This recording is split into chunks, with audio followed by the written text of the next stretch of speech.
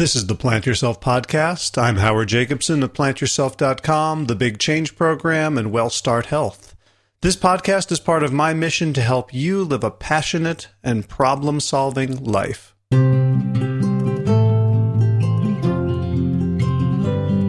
So today's guest, Matt Tolman, wants 30% of the U.S. population to go plant-based by the year 2030.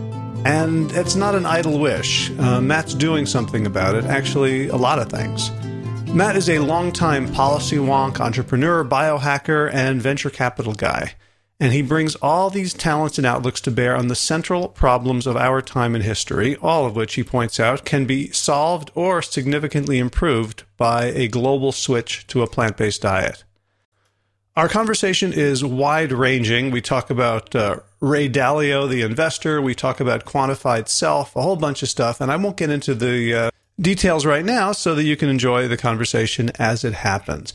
But before we get there, a couple of quick items in business. One is the coach training program that I'm running for WellStart is about to get underway next week. So if you are interested in finding out more about that training, the first step is to read the description of the program, and then if you're interested, to schedule an enrollment conversation with me, an enrollment interview. And you can start that process at plantyourself.com/coach training. That's one word. plantyourself.com/coach training. Second thing is, quickly, I have a favor to ask of you. I upgraded my microphone. I'm using a new microphone now, and I'd like to switch back to the old one for just a few seconds and get your opinion on, is it worth it? Because it was like $200, and if it's not going to make a big difference, I'm just going to return it. So hold on, and here I am back with the other older mic. Okay, here I am. I'm back with the other older mic. So can you hear a difference? Is it worth the $200 for the upgrade, or should I return it and spend the $200 on something more useful like kale? So there's a few ways to let me know what you think. One is just email me, hj@plantyourself.com, and say, I like the new one, I like the old one. You could tweet at me, @AskHowie, or you can go and leave a comment at today's episode, which is plantyourself.com/273. Anyway, I appreciate it. And now back to the new mic and the introduction. Okay, expensive new mic, end of announcements, and ready for today's conversation. So without further ado, Matt Tolman, welcome to the Plant Yourself Podcast. Thanks so much for having me, Howard. I'm really excited, and thank you for all you do for the plant movement. It's a pleasure, and one of the great pleasures is to get a chance to talk to folks like you. Why don't you start by telling people who you are and what you do? Oof. Well, that might take the entire hour podcast, but I'll try to keep it short. Who am I? Well, I was raised in Colorado, so first and foremost, I like to think of myself as someone who enjoys the outdoors and a more laid-back lifestyle. But my upbringing led me more into the venture capital and entrepreneurship worlds, and as a result, I'm not very laid back. So there's a little bit of a duality, I guess, if you want to put me on the spot and ask me who I am. What I do is a combination of all those things. So I like to think of myself as an athlete, and we can talk a little bit more about that and my lifestyle. But more so, I'm really focused on creating new businesses and helping other entrepreneurs do the same. And in particular, for the last 4 or 5 years, I've been really focused on the plant-based space and seeing what we can do to create more products and services that are more conducive to this lifestyle, that make the transition more frictionless, do all these different things that will ultimately help this movement grow, because that's my underlying goal, and we can talk about why that's my goal. But I'd like to see 30% of the population go plant-based by 2030.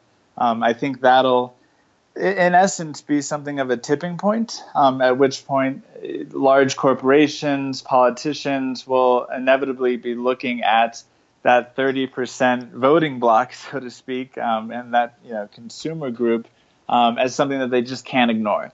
And when that happens, more and more of these products will just sort of de facto be vegan because they don't want to cut out 1/3 of the marketplace. And likewise, we can obviously talk about electoral politics, but if you see 30% of the population go plant-based, that's enough to elect a president, since we only have about 60% of the population turn out, and 50% of that voting group is worth the win. So that's really what I'm focused on. Like I say, it's all about creating these new opportunities to make this lifestyle that much more fun, frictionless, and easy to attain.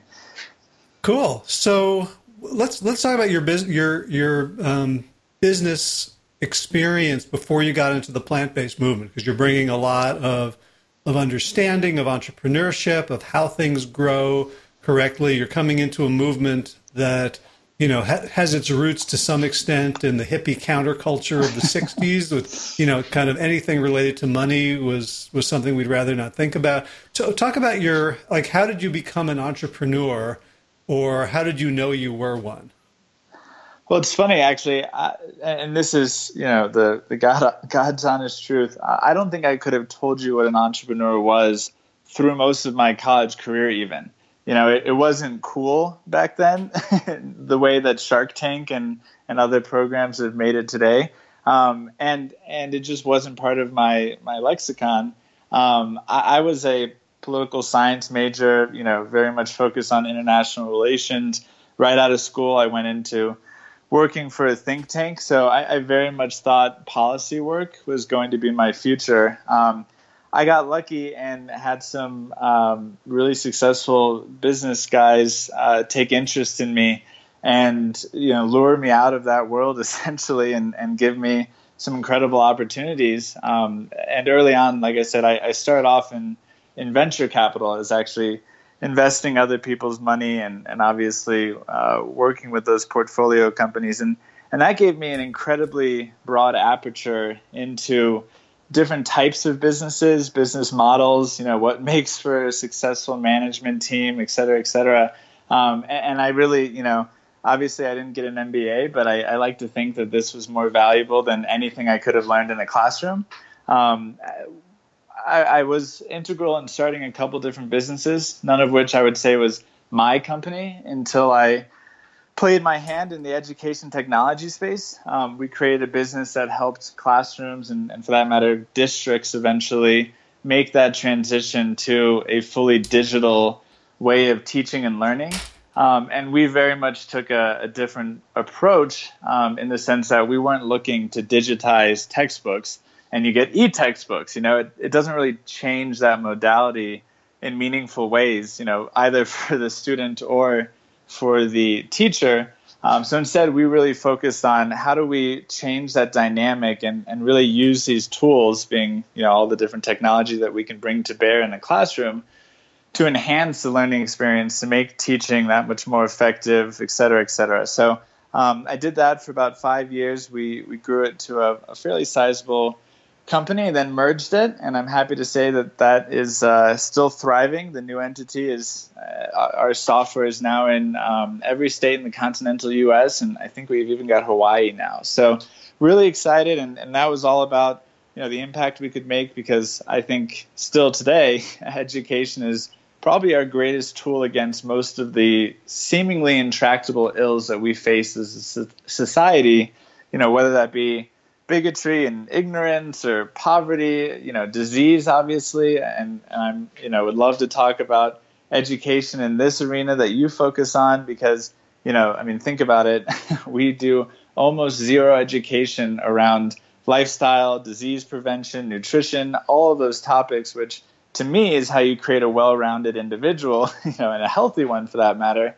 And we don't touch it, with a 30-foot pole when it comes to K through 12 education, and obviously even less so unless that's your chosen career path in higher education. So anyway, getting back to kind of where I come from, I went through a transformational moment, losing 2 loved ones to chronic disease, one cancer, one heart disease. In one of those instances, I spent 30 days in a hospital, literally sleeping in a chair, and it was just absolutely eye-opening. And I can tell you from literally day one, I called my wife and said, stop eating everything. We're vegan now. I'm not entirely sure what that means, but I'll get back to you. And I think lettuce is okay. But for right now, everything's blacklisted. and we will selectively add items back into our diet as I do enough research to get comfortable eating again, because it was just that sort of eye opener. Yeah, so I want to hold on because we've fast forwarded through a lot of things that I'm fascinated about. So we'll definitely come back to education, and we'll come back to your transformation and your journey into understanding what vegan or plant-based is all about. But I'm really curious about, like, lots of people go into business, they have business mentors, they have business experience. It seems like you have the sort of mind that is always looking to generalize principles from incidents. So what did you learn about business, about what makes things successful, about different ways of looking at the world that changed in you from when you were sort of a laid back outdoorsman and then policy wonk? Well, I would say there's maybe two big things. One is the sort of systems thinking that comes with policy education, so to speak. And what I mean by that is when you have to think about how a given policy is going to actually live in the world, you have to think about sort of first, second, third, and so on in terms of the level of consequences. And so that's really been one of the most useful things to me. I try not to think about anything in my day-to-day in terms of how I run these businesses, and we can talk about those businesses specifically. I try not to think of anything in terms of what this one decision means, and more so, what does this precedent mean, and how does it affect the larger system?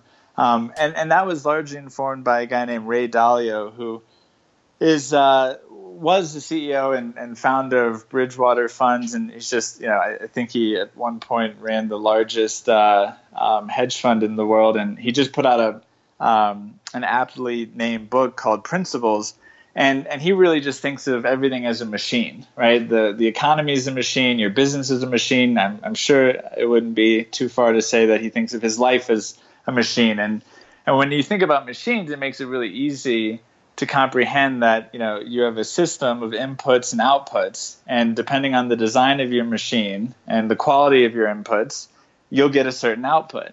And so when you think about business that way, it sort of does a lot to clarify what your actions are and intentions. And like I say, so I bring that kind of thinking both from the policy level in terms of thinking about second order consequences and further. Right. And thirdly, just go ahead, please. Yeah, so I love that. And that's something that I work with clients who are trying to make lifestyle changes about, that, because it's easy to look at things like your environment or the people you work with or your pantry, but to see it as a system, like all the results you're getting in your life are based on this system, or as you or Ray Dalio would say, the machine, to kind of see it holistically as like, everything in my fridge is the result of a system that I put in place at some point. And that, so making, I love the phraseology of like, what precedent does this set? If all of a sudden I decide I'm going to shop at a different store, or I'm going to go down a different aisle, or I'm going to make a different kind of shopping list, that change in the system can then lead to huge changes in output. Exactly. And, my transformation to veganism actually started by cutting out meat. So effectively going towards a vegetarian diet. I've never been a big dairy person for whatever reason. I don't really know. But I actually noticed that my machine, just to go with the phraseology that we're talking about, my machine that is a body, if I want the greatest output in terms of energy, which, when you're running a startup is a critical factor, how much I can do in a given day, how many phone calls I can make, that was really my focus. And so I didn't really care about longevity, to be truthful. I didn't really care so much about what I was doing to my body. I really just cared about, today.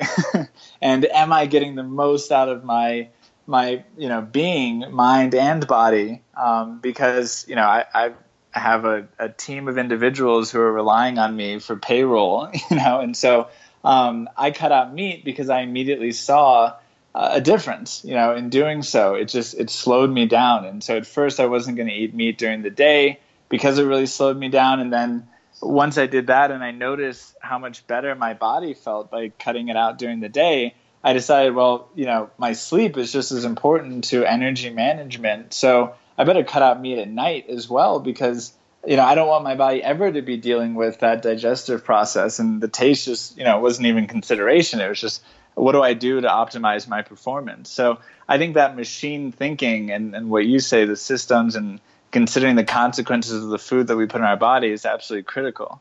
Right. Now, it's interesting. I'm not sure exactly how old you are, but there's a whole movement that's come up in the last 10 years, sort of, quantified self or biohacking.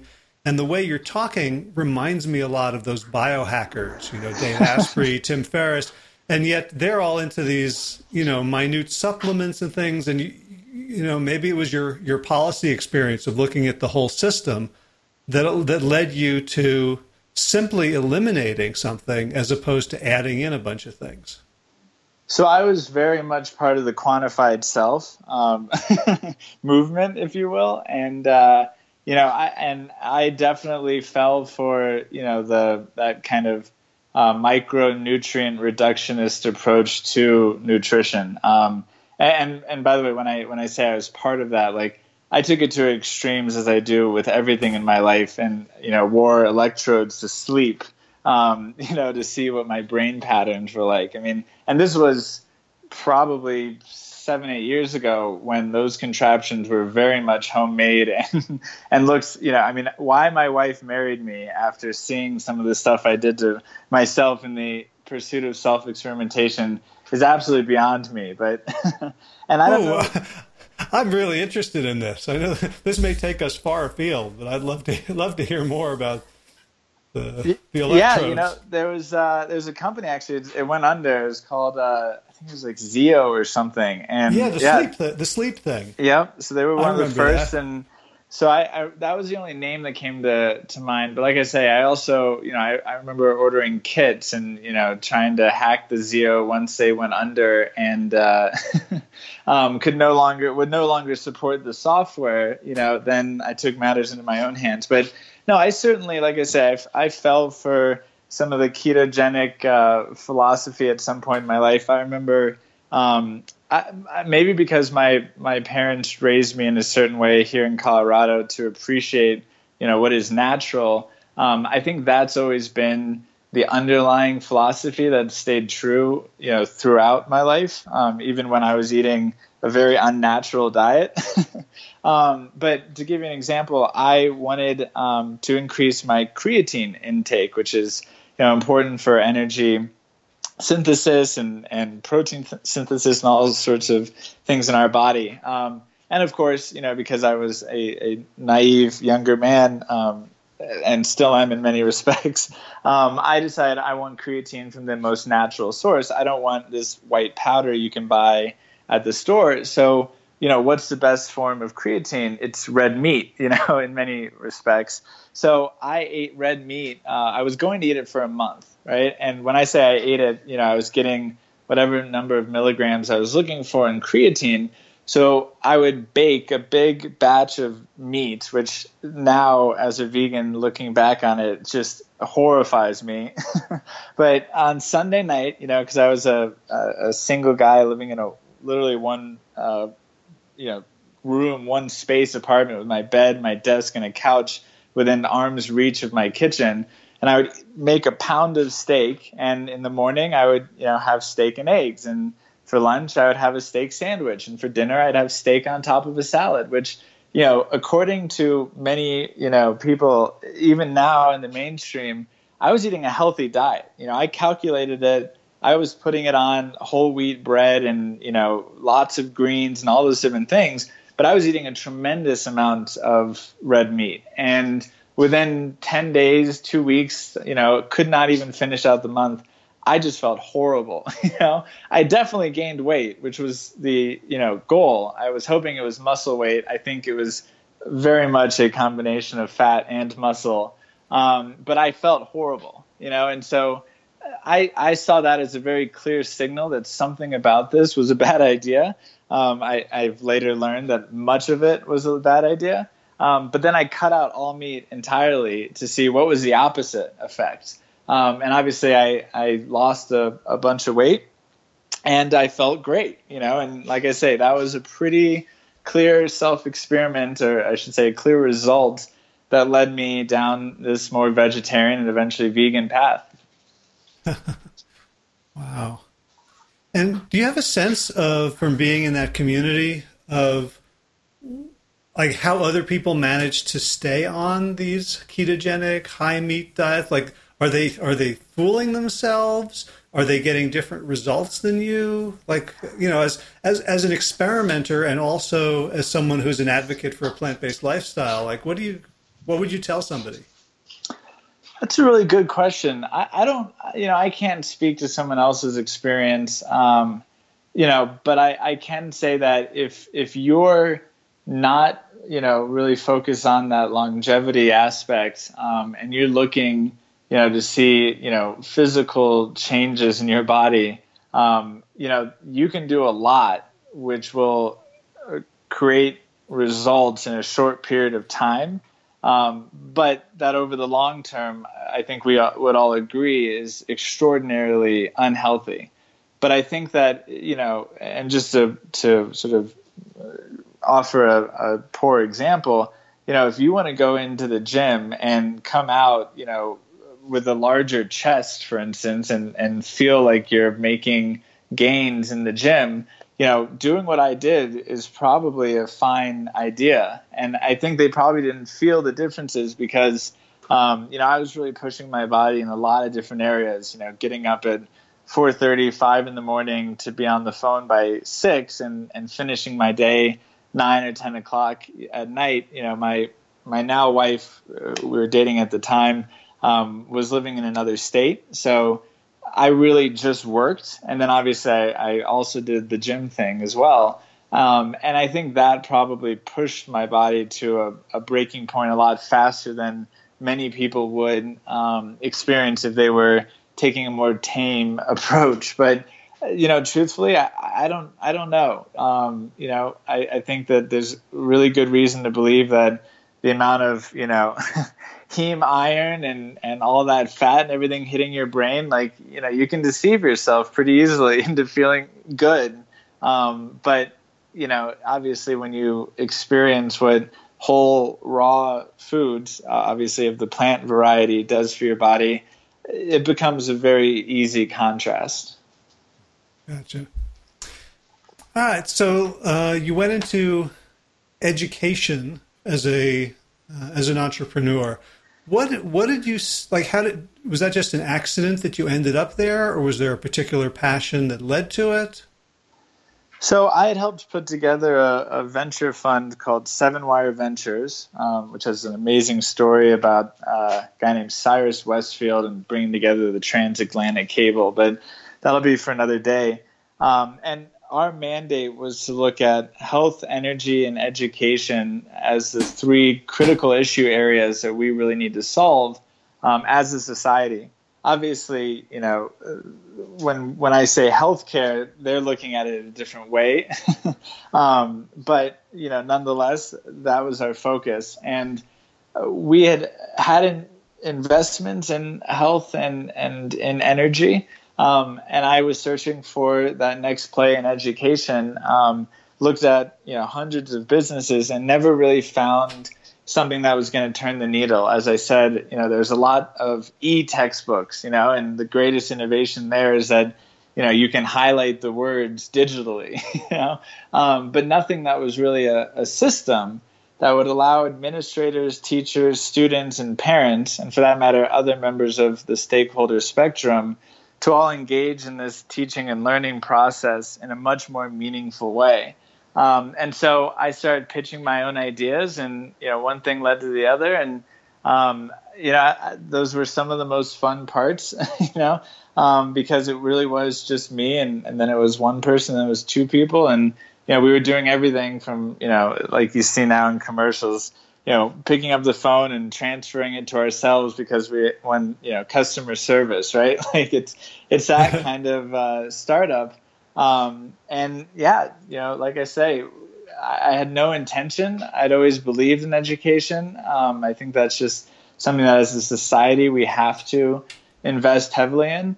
But I certainly never went into it like a Teach for America alumni and, had this great idea. It was really just, there's got to be a better way to do this. And I was able to get a number of investors to believe that that was the case. And next thing you know, like I say, we built a pretty successful business. So what were the principles, the organizing principles in your mind as to what education should be? Did you come at it from a perspective of let's look at technology or let's look at, humans?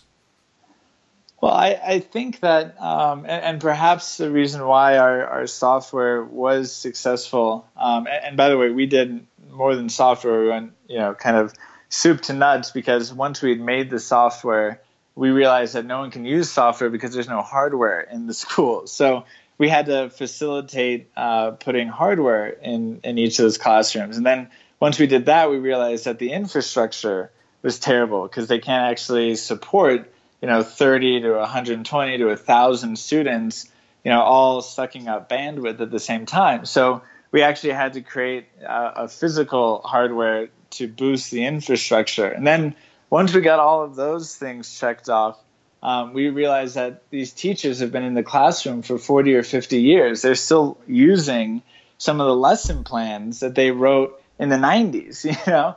That's just not going to translate to a digital learning environment. So we had to add on professional services and working with teachers and administrators and even parents to figure out, how do we make this system work in the environment? So like I say, by the end of it, we were doing everything and really kind of being a true partner to the school.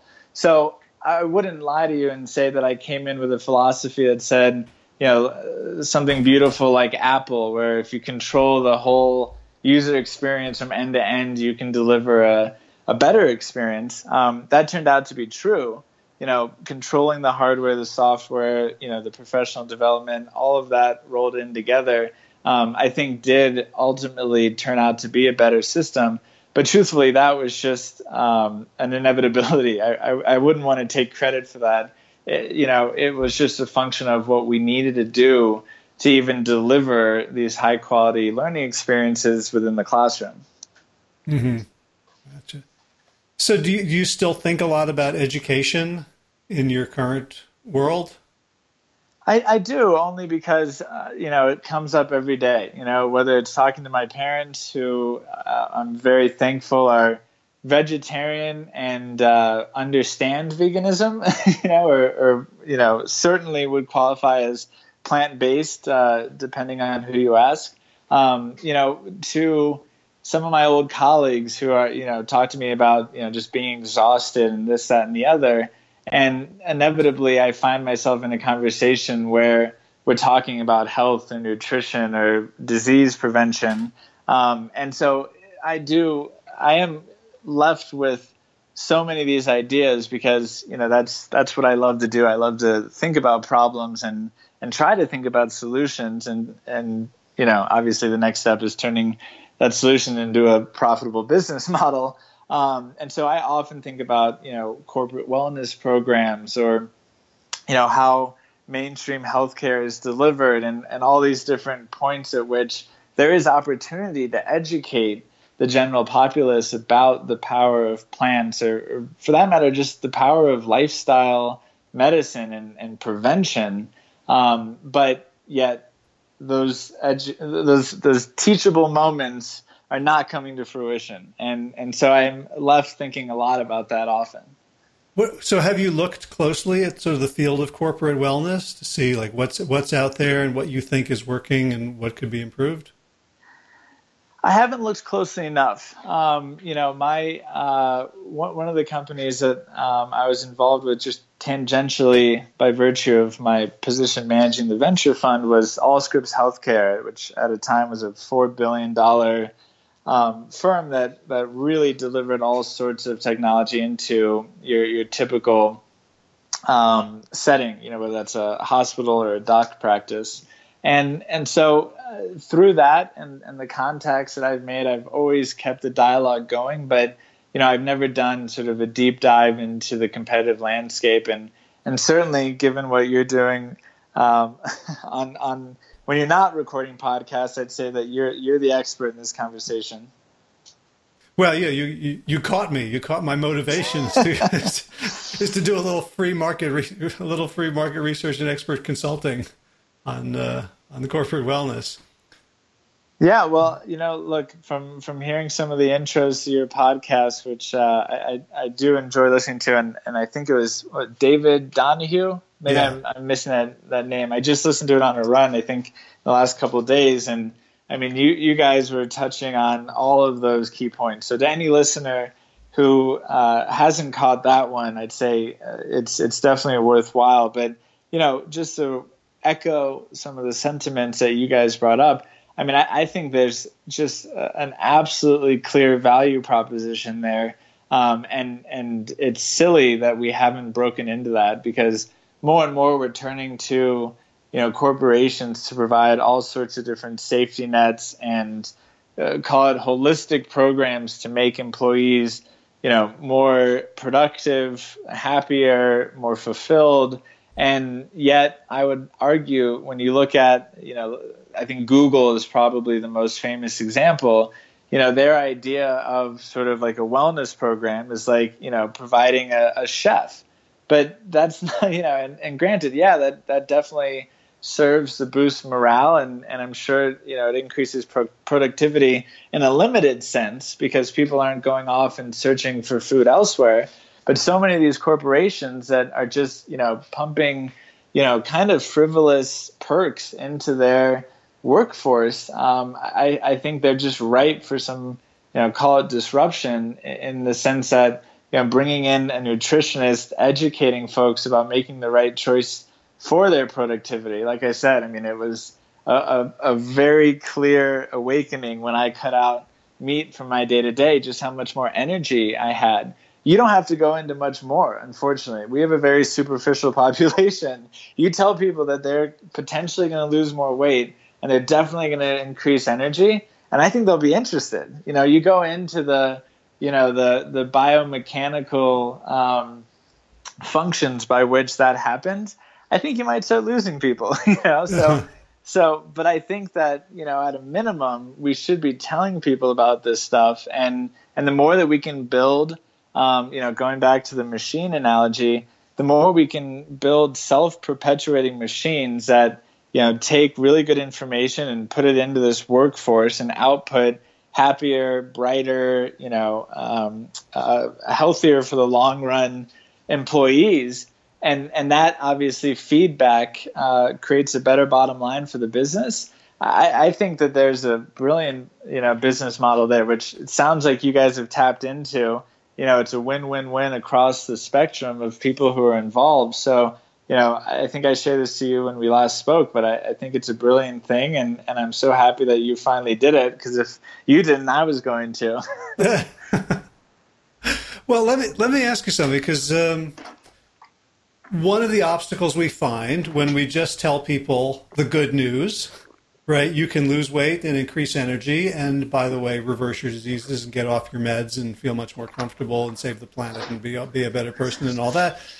But when we go top line, a lot of the resistance we get is people who have bought into a series of biochemical mechanisms that are pure fiction, right? From ketogenic or paleo or one of the variations thereof.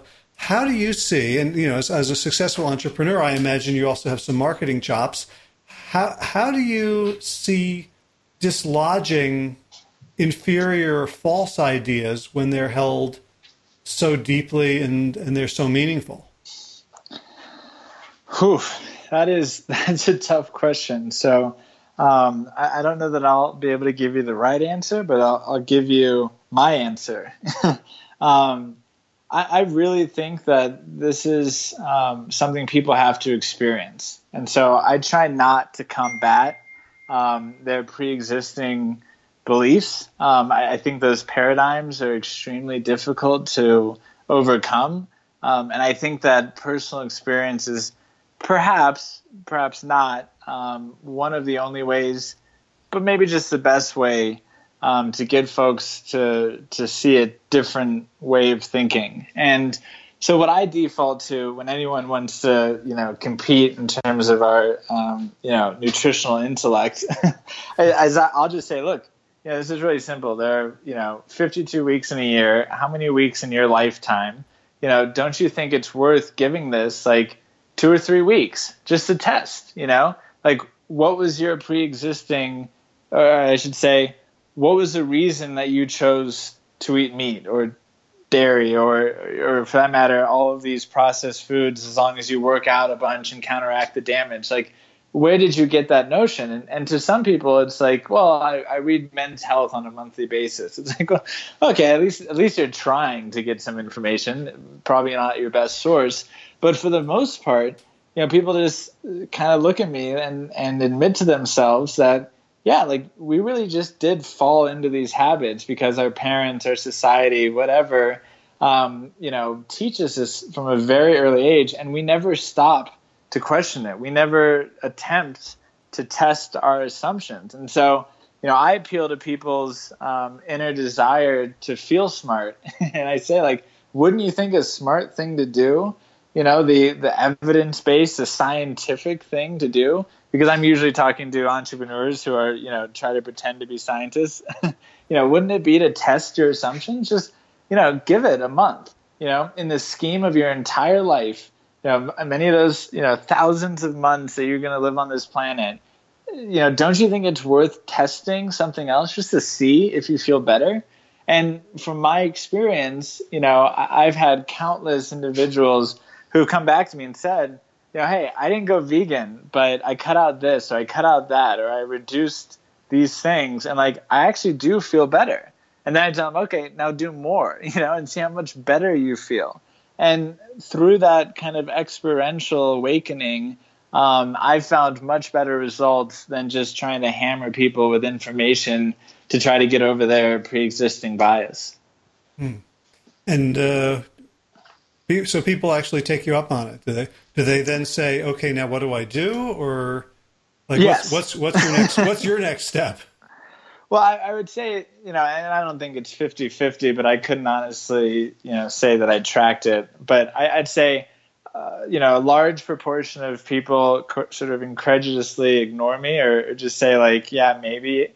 And surprisingly, a good number of those folks come back and say like, hey, I actually did think about what you said and I tried to make these changes and here are the results. There is probably a larger group that says, okay, but I don't even know where to start, like you say. And so I have, a pretty informal email that just says, it's like a starter's guide, and I try to update it every time I send it out to a new person. And it's got all my favorite brands, so go straight to Miyoko's cheeses, or, we have something called the Honest Stand, which is another cheese company that I love. And, it's made out of like potatoes and lemon juice and nutritional yeast. It's like, honestly, the healthiest thing I've seen in the form of cheese. But in any event, I've got a sort of informal email that explains, sort of what that transition looks like from my opinion, or my perspective. And so far, like I say, I've had some good results, but it's certainly not a sort of scientific transformation program as I wish it was. Uh-huh. So what's the most rewarding feedback you've gotten from someone after they've gotten that email and tried it for a while?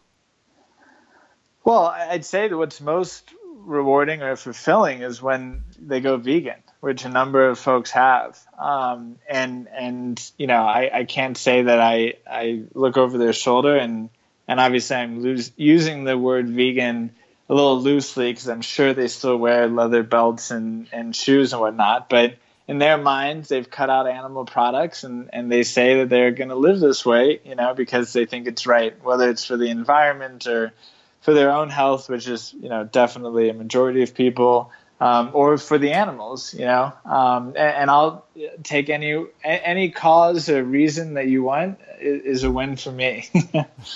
So let's get back to that, because you said all you cared about when you started was your daily output, the quality of the energy and focus that you brought to your work and your life, and you weren't even concerned about longevity. So what happened? Like, where are you now? What drives you now in your 30% by 2030? Is it all of the above, or is there one sort of motivating principle that keeps you on this path? Well, I definitely think that that is a motivating goal, and certainly gets me up in the morning. I guess, not to answer your question directly, but maybe to give you two answers that may serve to shine some light in this area.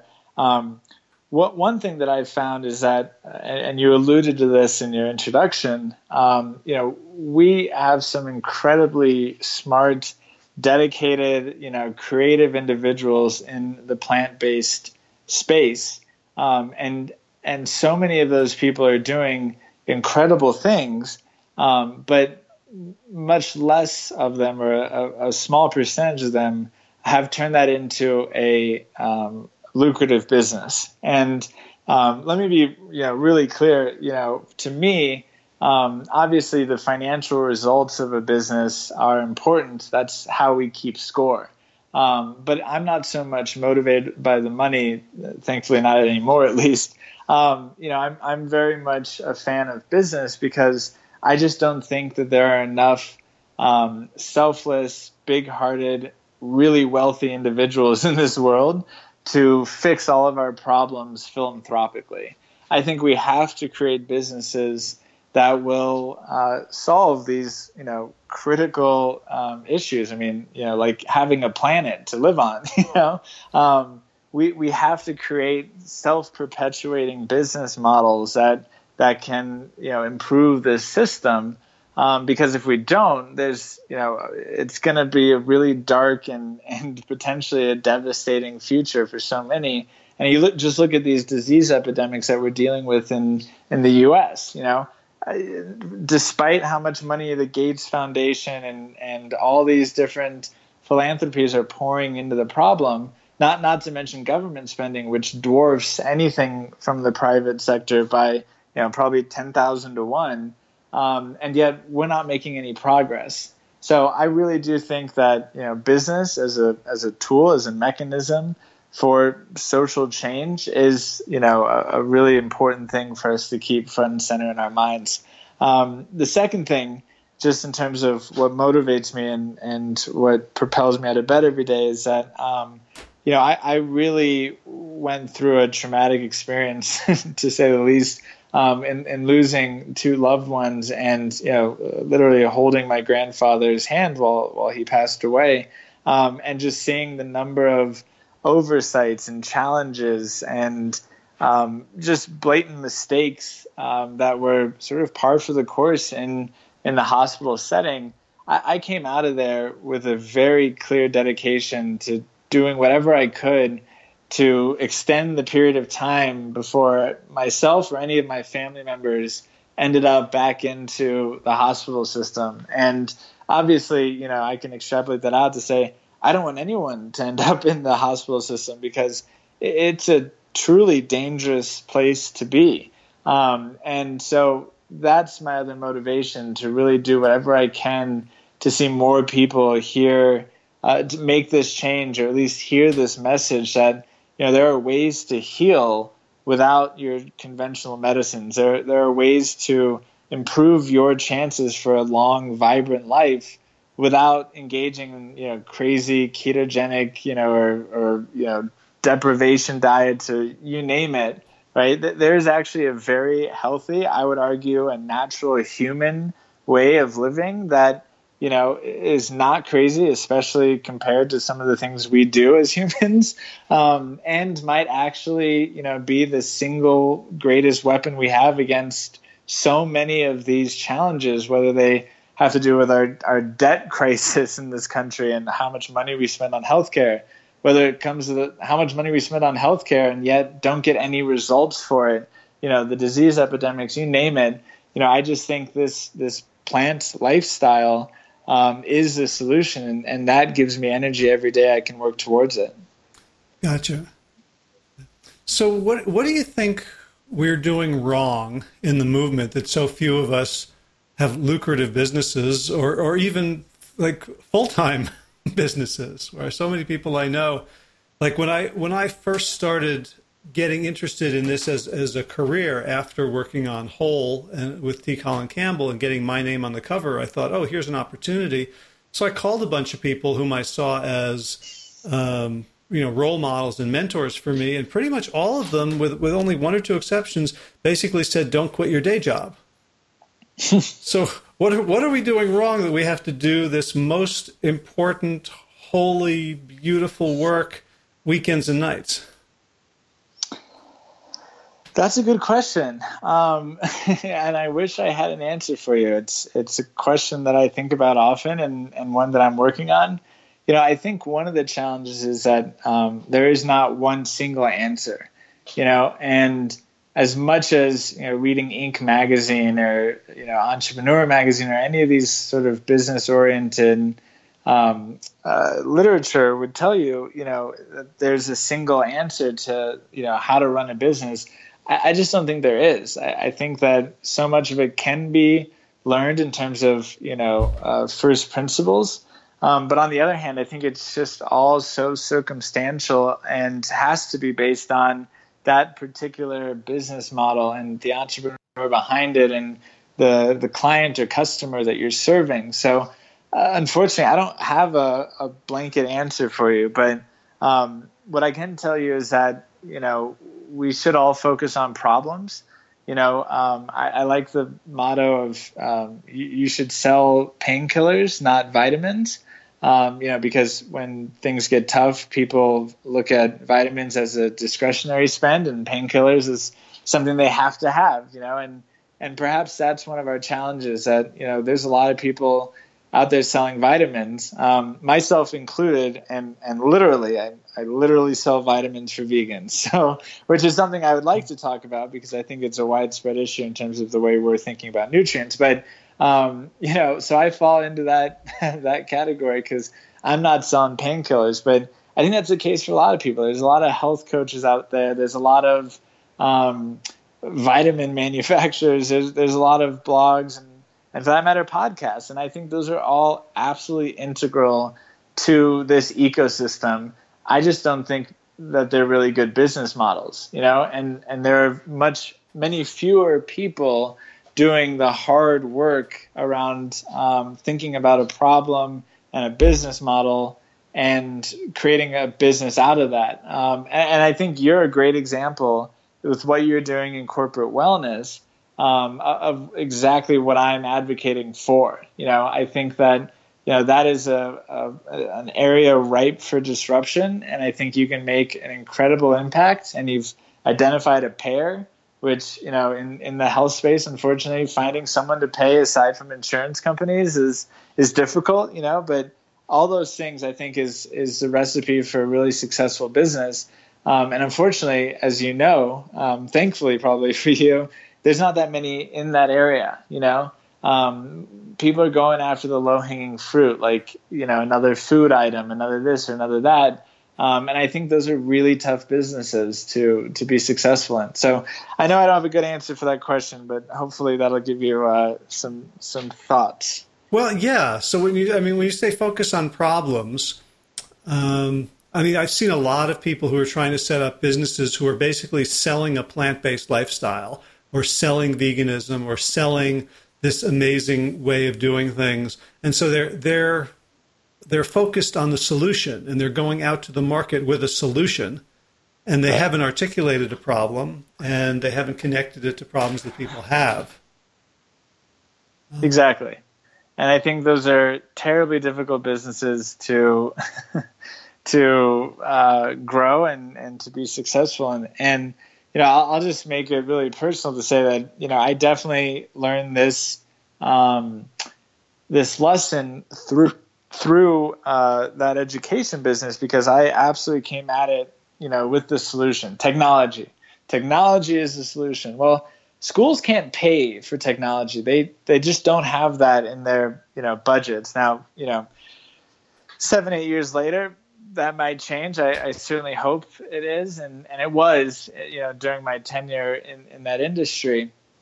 But to kind of parallel with this, once we figured out that the problem was, teachers' time, right? Teachers don't have enough time to grade, to do all of the one-on-one feedback they need to engage parents in the right way, and to do the reporting to the district or to the principal. We then had problems to solve, and we could apply our technology prowess to figuring out solutions to real problems. And when we did that, we found that, lo and behold, we had many more customers who had problems and were willing to pay us to solve those, right? And so I think that as we all think about business models and products and services that can work in this industry, and like I say, I work with a ton of different entrepreneurs in a range of relationships, from being an investor to just being a mentor, and I can tell you that it's a daily basis that this stuff comes up. But I think that finding those problems like you have in terms of workplace absenteeism, and for that matter self-insured companies that are paying through the nose to deal with chronic diseases like diabetes, which are extraordinarily expensive and terminal in many respects. They're not going anywhere until the end, unfortunately. I think focusing in on those types of problems and thinking about how our lifestyle, how our knowledge can be applied to that in a simple and elegant way, that I think turns into a lucrative business. Right. And the second thing I heard you say is, in addition to focus on problems, is look for payers, right? So it's like those of us in the movement, we want to change the world. We come at it from a very noble philanthropic perspective, and the truth is that there's plenty of things we could do that would make the world a better place, but we would have to self-fund or get a donation because it's not a business model, right? Well, how do you think about that? Yeah, no, I think you're spot on that, so many, and that comes from what you alluded to, given that our movement was birthed, maybe not from hippies, but certainly right alongside the more countercultural, natural bohemian lifestyle, perhaps. I don't want to take too many liberties, But I think that's the challenge. You have these chefs that come at it, and they've got these incredible recipes. But how do you actually think about a marketplace, and how do you think about customers, or in other parlance, payers?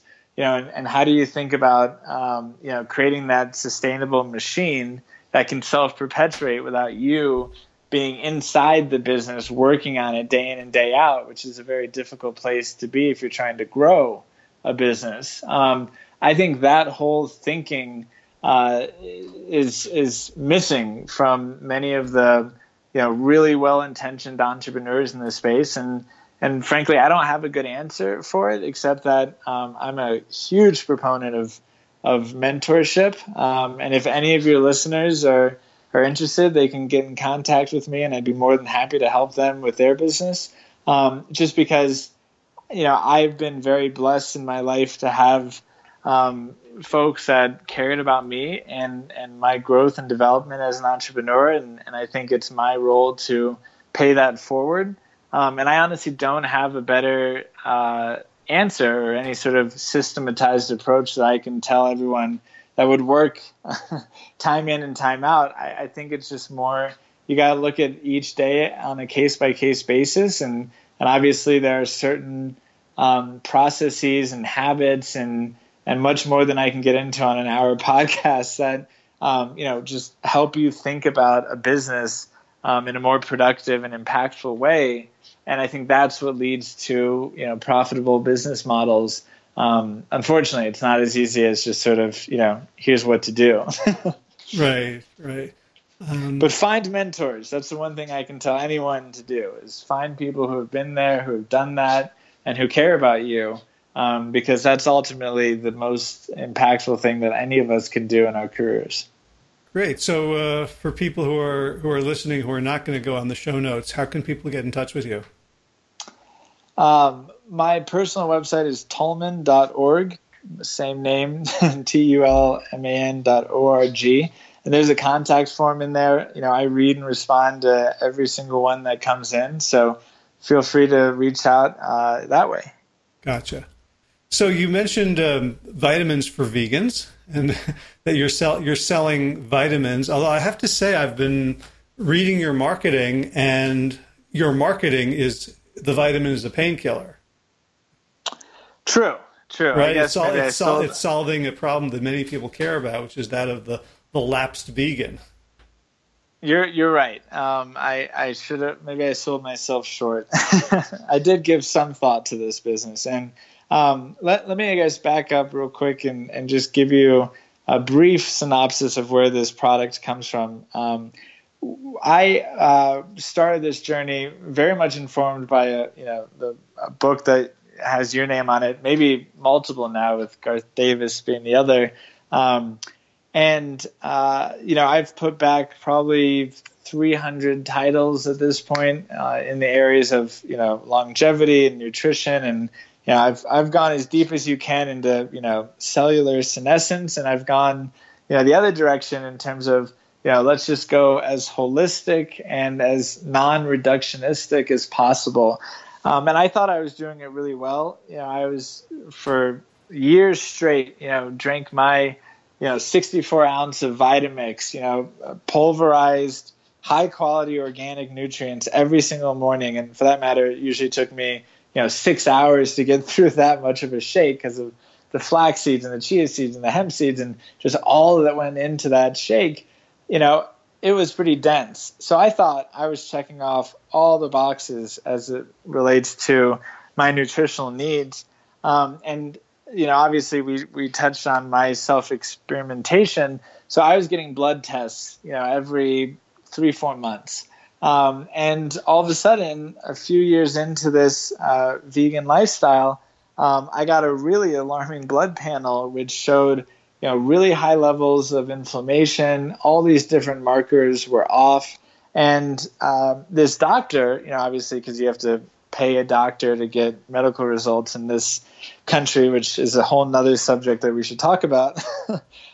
This doctor looked at him and said, you have rheumatoid-like inflammation, which meant I had inflammation in my body on par with an autoimmune disease. And, he gave me a bunch of names of rheumatologists and all these different people and I needed to go talk to. And he said, I think your vegan lifestyle is, really detrimental and it's going to impair your long-term health. And you really need to start eating animal products again. And I looked at that, like, I can't tell you what my facial expression must have been, but I had done my homework, right? I had all this knowledge at my fingertips. I just knew he was wrong. Obviously I didn't know why he was wrong at that moment. And he had blood tests that would suggest he wasn't wrong. And so I did a deep dive. I mean, honestly, I probably spent, a month and a half just trying to understand every marker on that test and every element that was going into my body and even the ones that weren't. And I discovered that there were definitely gaps in the nutritional profile that I had become accustomed to. And those were mainly B12, vitamin D, and then DHA and EPA, which are 2 omega-3s. And I found that to be extremely surprising because of all the books I had read. I came away, perhaps wrongly, with the assumption that if I just ate as diverse a set of whole natural plants as possible, I'd be fine. In fact, I'd be better than fine. I'd be above average in terms of my health outcomes. And that wasn't the case. And that was some incongruence that really took me some time to wrap my head around. Obviously, B12, that was something I should have been supplementing with, and obviously added in pretty quickly. But I had fallen for, again, this, I think, widely accepted assumption that if you sprinkle nutritional yeast on your food and maybe you have a fortified milk, you're getting enough B12. I can't say if I was or I wasn't. I should go back and look specifically if I was low in B12 during that blood test in particular. But long story short, I added in those supplements, and I'm happy to talk more about them or why those in particular are not abundantly available or well absorbed through a plant-based diet. But long story short, I added those back into my diet, and blood tests corrected themselves. Some other symptoms that I had been experiencing but hadn't linked together yet all went away, and lo and behold, I didn't have to stop my vegan diet. So we created a company and a vitamin supplement. We actually call it a complement because it has just those 3 nutrients in it. And the idea is that that's the perfect complement for your plant-based diet, because those are the 3 nutrients that you're not going to get even in a diverse, well-designed plant-based regime. All right, so I don't want to go too far into the nutritional biochemistry, but I'm interested enough that this isn't just an anecdotal occurrence that you had these problems and then you created a supplement or a complement to sell to everyone. So give us enough that that someone could do their own research and decide if you're right. Well, a great place to go for more context is our website, alpineorganics.co, and I can provide you the link for the show notes. And we've got a couple-minute video in there that sort of spells out why these nutrients aren't available to particularly vegans. And I won't go too much into B12. Suffice it to say that I think you have to be really careful just relying on nutritional yeast and the idea of eating dirty vegetables, because as we all probably know, vitamin B12 comes from soil bacteria or bacteria in our lower intestine, but too low for us to reabsorb. So you have to get an outside source. It's just not on your food. You're washing the vegetables, etc. So find some B12 source. It's probably the most important thing for vegans, as I think most people have heard by now. It just, I guess, missed me somehow. Vitamin D3, just quickly, I'll say that that's not so much a vegan thing. It's more of a 21st century thing. If you look at a lot of the clinical studies, as a population, regardless of your meat intake, we are very low in D. And that can have just a horrible impact in terms of sort of long-term health. From cardiovascular to cerebrovascular to multiple sclerosis, vitamin D is super important, and that's synthesized on our skin. And I'm not sure if you know about this one, Howard, but I've actually got on good authority that the synthesized vitamin D lives on our skin and is reabsorbed from our skin. And so if you shower too often, you'll actually wash all the vitamin D that you might have been synthesizing on your skin.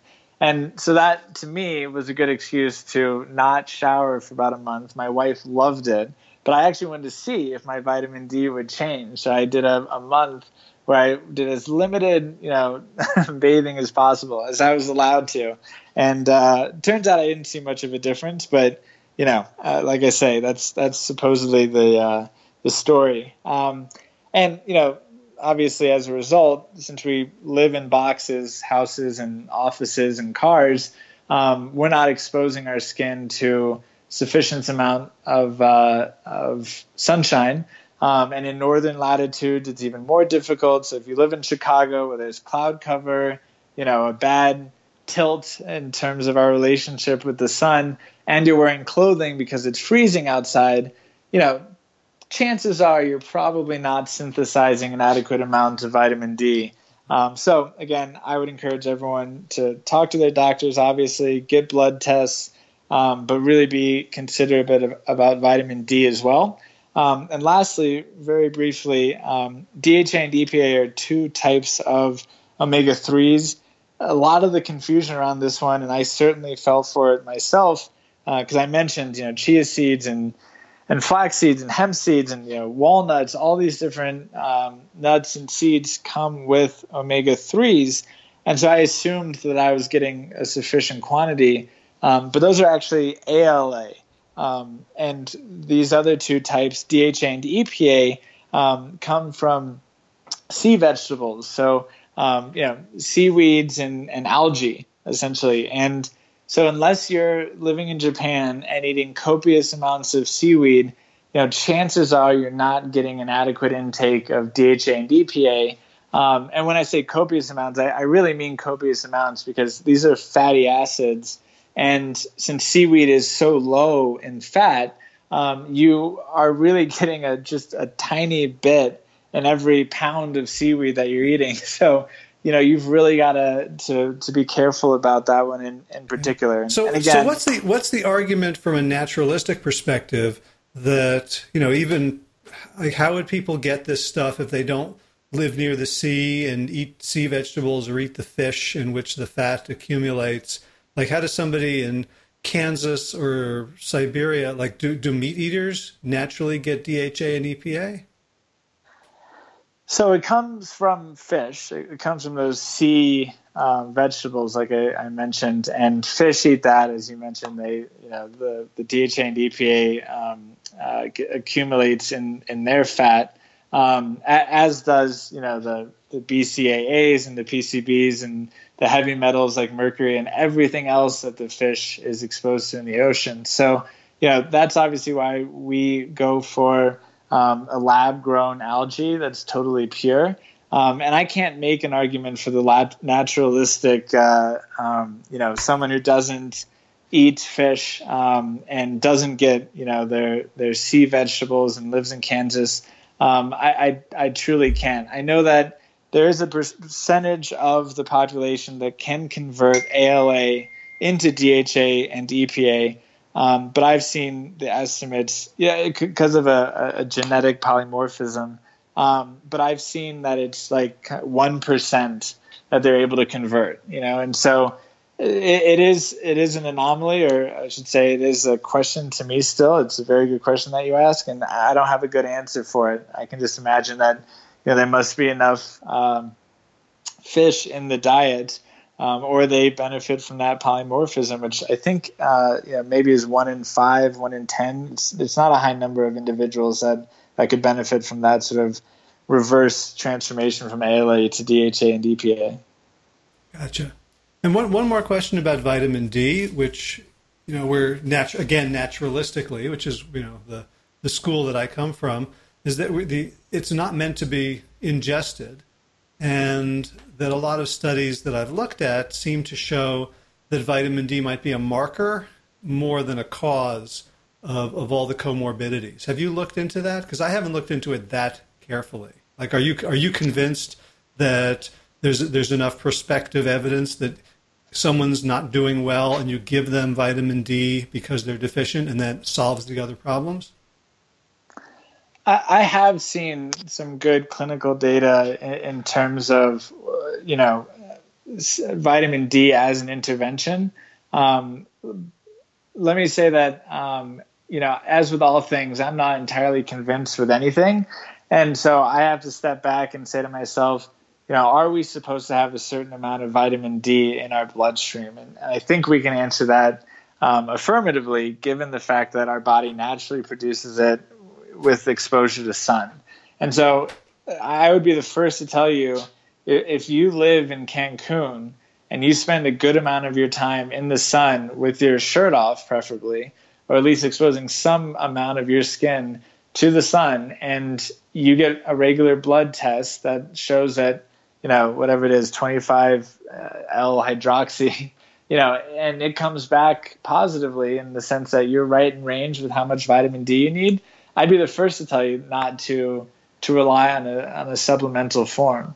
But in the absence of most of us living that sort of lifestyle, I have to look at the data and say, does low vitamin D, is that correlated with some adverse health outcomes that I would like to do what I can, with the information I have, to avoid those at all reasonable costs. And that's why I end up, erring on the side of a supplemental D3.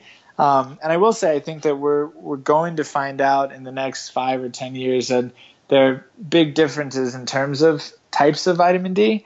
There's vitamin D2, which is a synthetic form, whereas D3 is a type that's synthesized by the human body. And prior to very recently, vegans actually were out of luck because the D3 we could find actually came from lanolin or sheep's wool, or the oil of it. But now there are actually algae or mushroom derived vitamin D3. So I think, using that and, like I say, going with the plurality of evidence, I'm comfortable suggesting that folks in the northern latitude are better off taking D3, but I'm always looking at the science, and I agree with you that, there's more that we don't know than we do know. Gotcha. So for someone who's listening who thinks, gee, I might want to do this, so how do we decide, because as you say, it could be a vitamin, right? Something that I take and I don't really know if it's doing any good, but as soon as I have to tighten my belt, I'll let go of it versus, this clearly helps. So what would somebody ask themselves to determine whether they should give complement a try? Well, I'm a big proponent of, evidence-based decision-making. And so, obviously you can go online and look at some of the symptoms for deficiencies. That's not my recommendation, just because I think we're all a little bit of a hypochondriac and we'll find those symptoms one way or the other. And so engaging in a competent, licensed health practitioner to get these blood tests done. The one to look for with B12 is called MMA, because when you read the levels of B12 in your blood, it's pretty fleeting. So if you just had a scoop of nutritional yeast, or you just took a supplement, or I don't know, maybe you just ate a handful of soil, it would actually show that you had a high enough level of B12 in your blood, whereas MMA is more of a long-term metric in terms of what your B12 levels have been over the course of time. Much like A1C, looks at blood sugar over time versus, your blood glucose reading, which is, a point in time. So, and then obviously I mentioned 25-hydroxy D, that, any competent doctor will be able to order that one. DHA and EPA are a little bit tougher, but, again, if you're engaging in a thoughtful discussion with your health advisor, which I hope all of us are doing, you can have a conversation about what to look for. For me, it was that low-grade systemic inflammation. So, C-reactive protein and all those different markers of inflammation. I actually took a different type of test, which had a lot that aren't usually measured. And like I say, do it as a benchmark. Maybe take complement or take whatever supplements you believe are right for you. Certainly, I'm doing this as much to raise awareness so that more people don't face that discussion that I had with a doctor in a white lab coat, because there's a lot of pressure when you get direction from a doctor in a white lab coat. And that pressure against the vegan lifestyle, I think, can be detrimental. So, my mission in this business is really just to get the word out and hopefully help people make more informed decisions. If it turns out that they want to use complement, great. For me, it was just a no-brainer, because the problem that we were solving is that it took forever to try to find the right option for each of those different supplements. Remember to take each one at the same time, different doses, the bottles run out, it's more expensive. So we just decided it makes a lot of sense to put it all together. That's what my co-founder, Matt Frazier of No Meat Athlete, and I decided we wanted for our families. And so we put it together. But certainly, I'd encourage anyone to think about their their nutritional profile on a given basis, and think about supplementing, get some blood tests, and then go off it for a little bit and get blood tests again and see what kind of changes are there. I think we should all be more informed in terms of how our body's doing, and the blood test is the most accurate way to do that. Beautiful. Beautiful. So it's called Complement. People can find it at alpineorganics.co. Yep. Cool. So before we wrap up, perhaps we'll. Yeah, go ahead. I said perhaps we'll figure out a discount code to put in the show notes. I don't want to commercialize your medium, so I certainly will defer to you on that. But happy to offer your listeners a discount so they can give it a try. Yeah, no, that's fine. I just I don't take any money from that, so that's the thing I don't want to commercialize, because I haven't done the research the way you have, and so we'll keep it clean. People can hear what they heard, look it up for themselves, do more research, and I would love to be able to offer people a chance to get more for less. Great. So anything else before we wrap up? Anything else new you're working on, or? A number of things. We are about to launch our website for the 30 by 30 initiative. Like I said, that's our goal, to see 30% of the population go plant-based by 2030. So I'll also ask you to put a link in there. And lastly, I'm really passionate about No Meat Athlete. Like I said, my co-founder, Matt Frazier, and I produced Complement, and in that process, we became friends. And now I've gotten involved with No Meat Athlete, and I'd encourage anyone who's wondering about nutrition, or for that matter, looking for recipes or anything in the area of plant-based athletics. He's built just a tremendous resource over the last 8 years, and I'd love to take credit for it, but I really can't, because there's just an absolute treasure trove in terms of the amount of information and resources that are available. So I definitely encourage folks to check that out. Excellent. Yeah, Matt's a two-time guest on the show, and an inspiration and mentor to many. And someday I'm going to kick his ass in a race, but we may be in our 90s before that happens. Well, I'll leave that to you guys. I'm always impressed when we talk about like ultra marathons. I fancy myself a runner, but to me, like, long distance is 10 miles. And our team over there are all these marathoners, ultra marathoners, and so conversation quickly makes me feel like I am not as much of an athlete as I thought I was. Well, you know what? If your next project is looking at 2030, I would say you're an ultra social entrepreneur. Fair. It is certainly a time horizon. We originally had said 20% by 2020, which, truthfully told, the way it's going, I thought is possible. But my wife, as she always does, usually moderates me and says, hey, maybe just, go for the long run and don't make this too crazy. And I think that was the right idea. But yeah, it's been really exciting to see all the growth. And I always say that, we have to focus on the cultural, the economic, and the political. Political is, for obvious reasons, there's, anything with food and health, it involves the government. So we have to be active there. The economic is where I'm focused, and that's very much, all that we've been talking about, more products and services in the marketplace, the more that we're going to make this transition and the lifestyle, more frictionless and more sustainable. But I also think the cultural element is absolutely important.